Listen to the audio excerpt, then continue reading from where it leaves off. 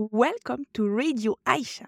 Today I want to talk to you about how to navigate pension planning when you're an expat. And I want to tackle that topic because it's something that we often leave to way too late in our life. And there are challenges that apply to everybody, but specifically, there are even more challenges that apply to expat, and we're going to dig into it. So, the first challenge when we are leading an expat or an international life and thinking or not about pension planning and retirement is that you typically need a number of years of contribution in a specific country before you can qualify for pension benefits at retirement. And so that means that if you spend 2 years there, 3 years here, etc., even though you are paying and making social security contributions, these years may not be enough to qualify for any kind of benefits when you reach retirement.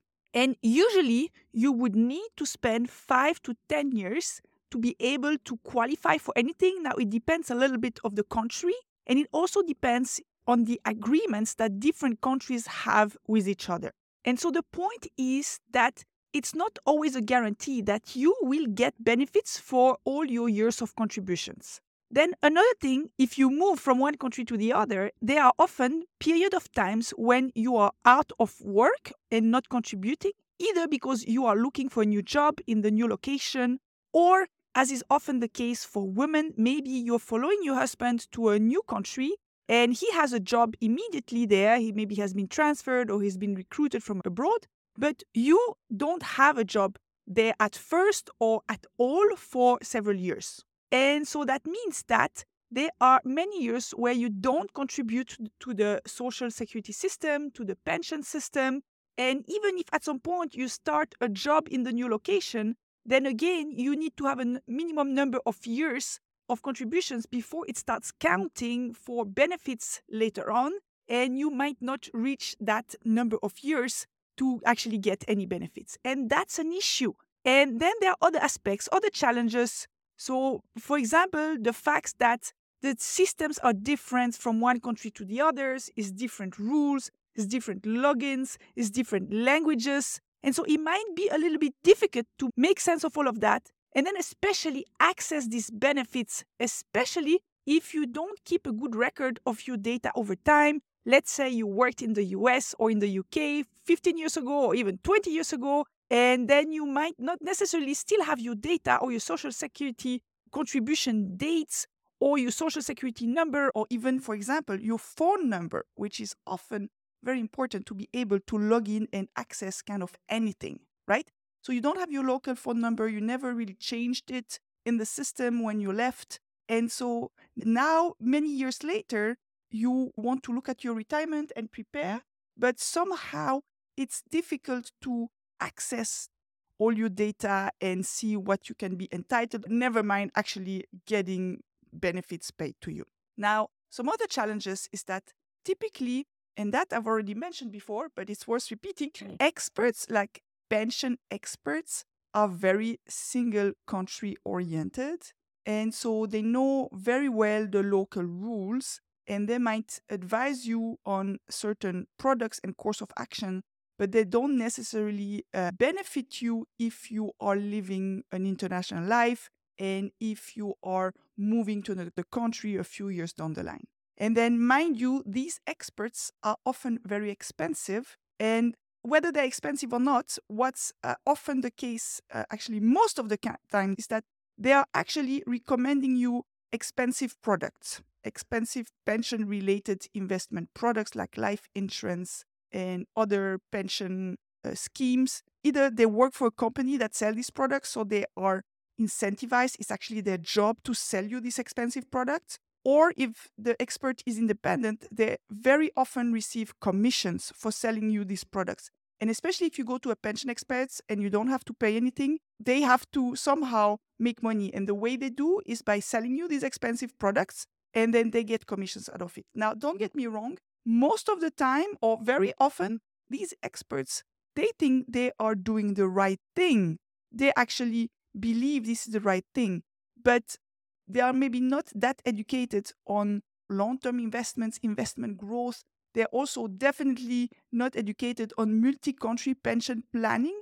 And so they recommend you often in good faith something that's not really suitable for you, or that is way too expensive, which means you contribute. And at the end of the day, it's like the most expensive savings plan you can get, because what you get is, if you're lucky, the amount of contributions you actually made, but there is no growth to it, right? That's why I say it's an expensive savings account. And so I've experienced that firsthand, all of these issues. For example, I spent 4 years in New York, and there I changed job.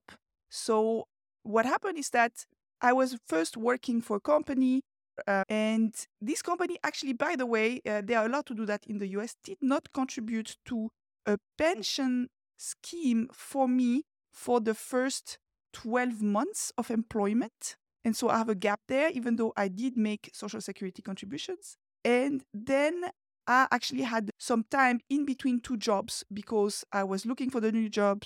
I left. I was not very happy there. I was also expecting my first child, and I was very sick, sickness at the time. And so I took some time off. And then after our son was born, I looked for a new job. And so I have first year, no pension contributions because of the employer kind of rules. Then I have this gap of, it's about, I think, 18 months. And then I have a new job where I was contributing in full. Okay. But that means that over these 4 years, I have very inconsistent pension contribution. And on top of that, I didn't keep much of a record. And it was actually a little bit of work to find back my Social Security number and to figure out what it means for me in terms of retirement with regards to the contributions that I made there. And obviously, when we talk about this topic of pension planning, there are also emotional aspects to it. There is uncertainty, there is a fear of making mistakes, maybe now of having made mistakes in the past. And often there is also this kind of mistrust in the system. And if I look back at my own experience, when I was younger, in my early 20s, and quite frankly also in my early 30s, I was not that interested in that pension topic. And I think it's the case for many people. Okay.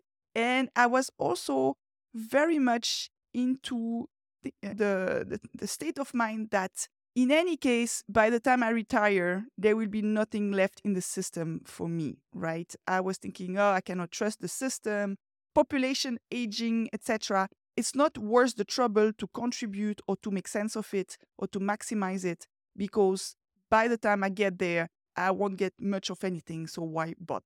Okay? And quite frankly, there is definitely something to it, okay? There is definitely something to it in the sense that the further we advance, the less there will be for retirees, simply because of population aging, but also because the retirement system is not adapting well and fast enough to the fact that the population is aging. And so it's paying outsized benefits compared to what's available for them to current retirees. And so this is at the expense of the younger generations. And at a point, the wheel will stop spinning, and then there will be much less for the younger generations. So that's another topic. But it was to illustrate how I felt for a very long time about pension planning. And because of that, I made a few things that, looking back, I would have done differently. So, for example, there are some ways where you can catch up on missed contributions in the social security system in Switzerland. But you can only do that for a certain period of time when you move back to Switzerland or when you move to Switzerland for the first time. And looking back, I think it would have made sense for me to do that. But at the time, I didn't care much about it, and I didn't know much about it either. I was not informed, as I think it's important to get informed when you move to a new country, or in my case, when I was moving back after many years abroad. And what's the best way to go about pension planning once you start getting interested in this topic and really you want to tackle it after many years of not doing that or disregarding this topic, of maybe just not knowing where to start? Okay. And obviously, what you want to do is to learn about the basics of how pension systems work in general. Okay? Once you've done that, you want to look at the specific local rules that apply to the countries where you live now, where you will go, and where you have been. Okay? And there are some ways to go about it. It sounds a little bit daunting if you're doing that on your own. And many people think, I'm looking for an expert who can advise me on that. And unfortunately, especially if we're talking about a multi-country situation, these kind of international pension experts don't really exist. You also want to educate yourself about things like bilateral treaties, because countries have agreements between themselves on how to deal with pension and assets and taxations, etc. And so it means that the rules might be different for you if you are living in a specific country that have an agreement with that country that you're looking at. And that happened to me with regards to my US pension and social security benefits and that of my husband who passed away. When I was looking into my survivor or widow benefits and orphan benefits for my children, I first looked at the local rules, and it's only later that I got to understand that actually the local rules, how they are written, don't really apply to me because there is a bilateral agreement between Switzerland and the US, which changes everything. Okay? And I have a whole episode about this, which is called How I Almost Lost 400,000. And that's a true story, so make sure to check it out. And another thing is you just want to think long term, because most of us are caught in the moment trying to balance our expenses with our revenues and planning for the short to midterm. But actually, it's important, especially when we talk about pension, about keeping our lifestyle in retirement, to really look at this long-term perspective, looking at what are the contributions that I've made so far over the years and decades. How do I see my life going forward in the years and decades to come? What about retirement? What about contributions? What do I need to do now in terms of additional contributions, which, by the way, are not always beneficial, but that's another topic. And in terms of investing on my own account privately to compensate for the fact that I'm an expat and that I might have some irregular contributions, or I might have made contributions for several years and these contributions don't really count in the sense that I'm not going to get benefits for them. So it's really important to get that kind of long-term thinking and mindset. It's a bit like planting trees. At the beginning, there is not much to see and it takes a long time, but over years and over decades, then that tree grows and provides shades and fruits and becomes very valuable for our lifestyle. And there are two tips that I would like to give you. The first one is more like pragmatic and practical, and it's simply to keep a good record of the contributions that you have made. And specifically, maybe not the exact contributions, but keeping a good record of any kind of number or ID that you have, the names of the companies, the names of the social security institution, and to keep a good record of when you contributed and the data that's associated to it. Because when you leave a country, you might not think much of it, or it might still be a little bit fresh in your mind, but it's not going to be necessarily the case 20 years down the line. So it's really important to keep track of all these things, especially because over time, over years, over decades, things change and they modernize the system, the access. And so if you don't have your phone number anymore, if you don't have your account information or your ID, it will be very difficult to get access back to it. It will be a lot of headaches and you might actually even give up at some point, which would be a real pity. So it's important to keep track so that when the time comes, you're able to really access your benefits. And in my case, I have made social security and pension contributions in the Netherlands, in the US, and in Switzerland. I was also in Dubai, but there obviously there is nothing. And so I know I have the records for my social security and pension benefits in the Netherlands. and my Social Security benefits in the US, because at the time I was able to pull out my pension benefits out of the US system, but I obviously still have my Social Security contributions that are valid over there. And then another tip, which is applicable to everybody, but is even more important for expats and even more important for women, okay, is invest privately to counter the lack or diminished contributions that you may have made over the years due to your lifestyle, okay? And I say it's important for everybody because, as I mentioned earlier, younger generations are penalized by the pension system, which is paying out too much to current retirees compared to what's available to them. And so it's important to prepare ourselves for everybody for when the time comes. And it's even more important for expats and for women. And also, by the way, for people who work more like on a freelance basis, working for themselves or independent consultants, etc.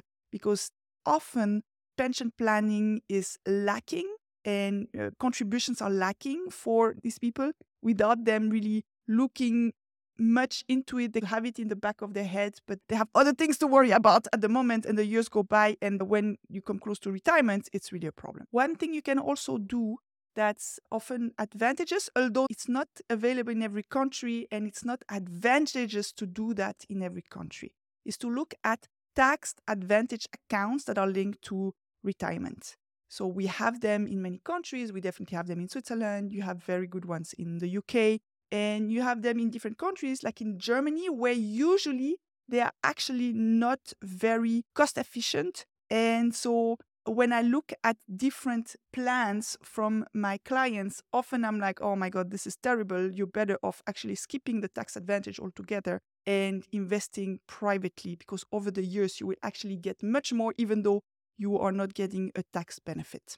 But recently, during one of our Q&A calls, one of our clients, Valentina, came up with an alternative in Germany offering a tax advantage pension link account that I actually thought, yes, this looks actually quite beneficial. It's fairly new, so we will see how they develop. But things are starting to change in Germany as well, where usually all these tax advantage accounts were actually not that beneficial because they were crippled with fees. When you know the basics, you know what to look at, then you can start finding and planning for yourself and make decisions that are beneficial for your situation. So in this case, Valentina, she was also looking to move back to Spain. And so that brings another aspect. Is it worth it to do that? What happens when she moves to Spain? But because of what we teach in our program, she was able to figure that out. All right. So to conclude on this topic, here is a recap of the key strategies I recommend for future-proofing your finances. The first one is quite simple, yet important, is to keep a record of all the pension contributions that you have made. Maybe not the exact amounts, but at least your ID, your account number, and also the name of the institutions that are concerned or that have received your money, and also especially the times, as in the months and years during which you made contributions in different countries. The next thing is to educate yourself, okay, so that you are able to make strategic decisions on time to maximize your benefits when you retire, to not leave money on the table, and to ensure you can keep your lifestyle in retirement. And to really be able to do that, my last key tip is to invest privately to compensate for the fact that you might not have made contributions consistently, and also to prepare for the fact that the more we advance, the less there will be for us in the pension system.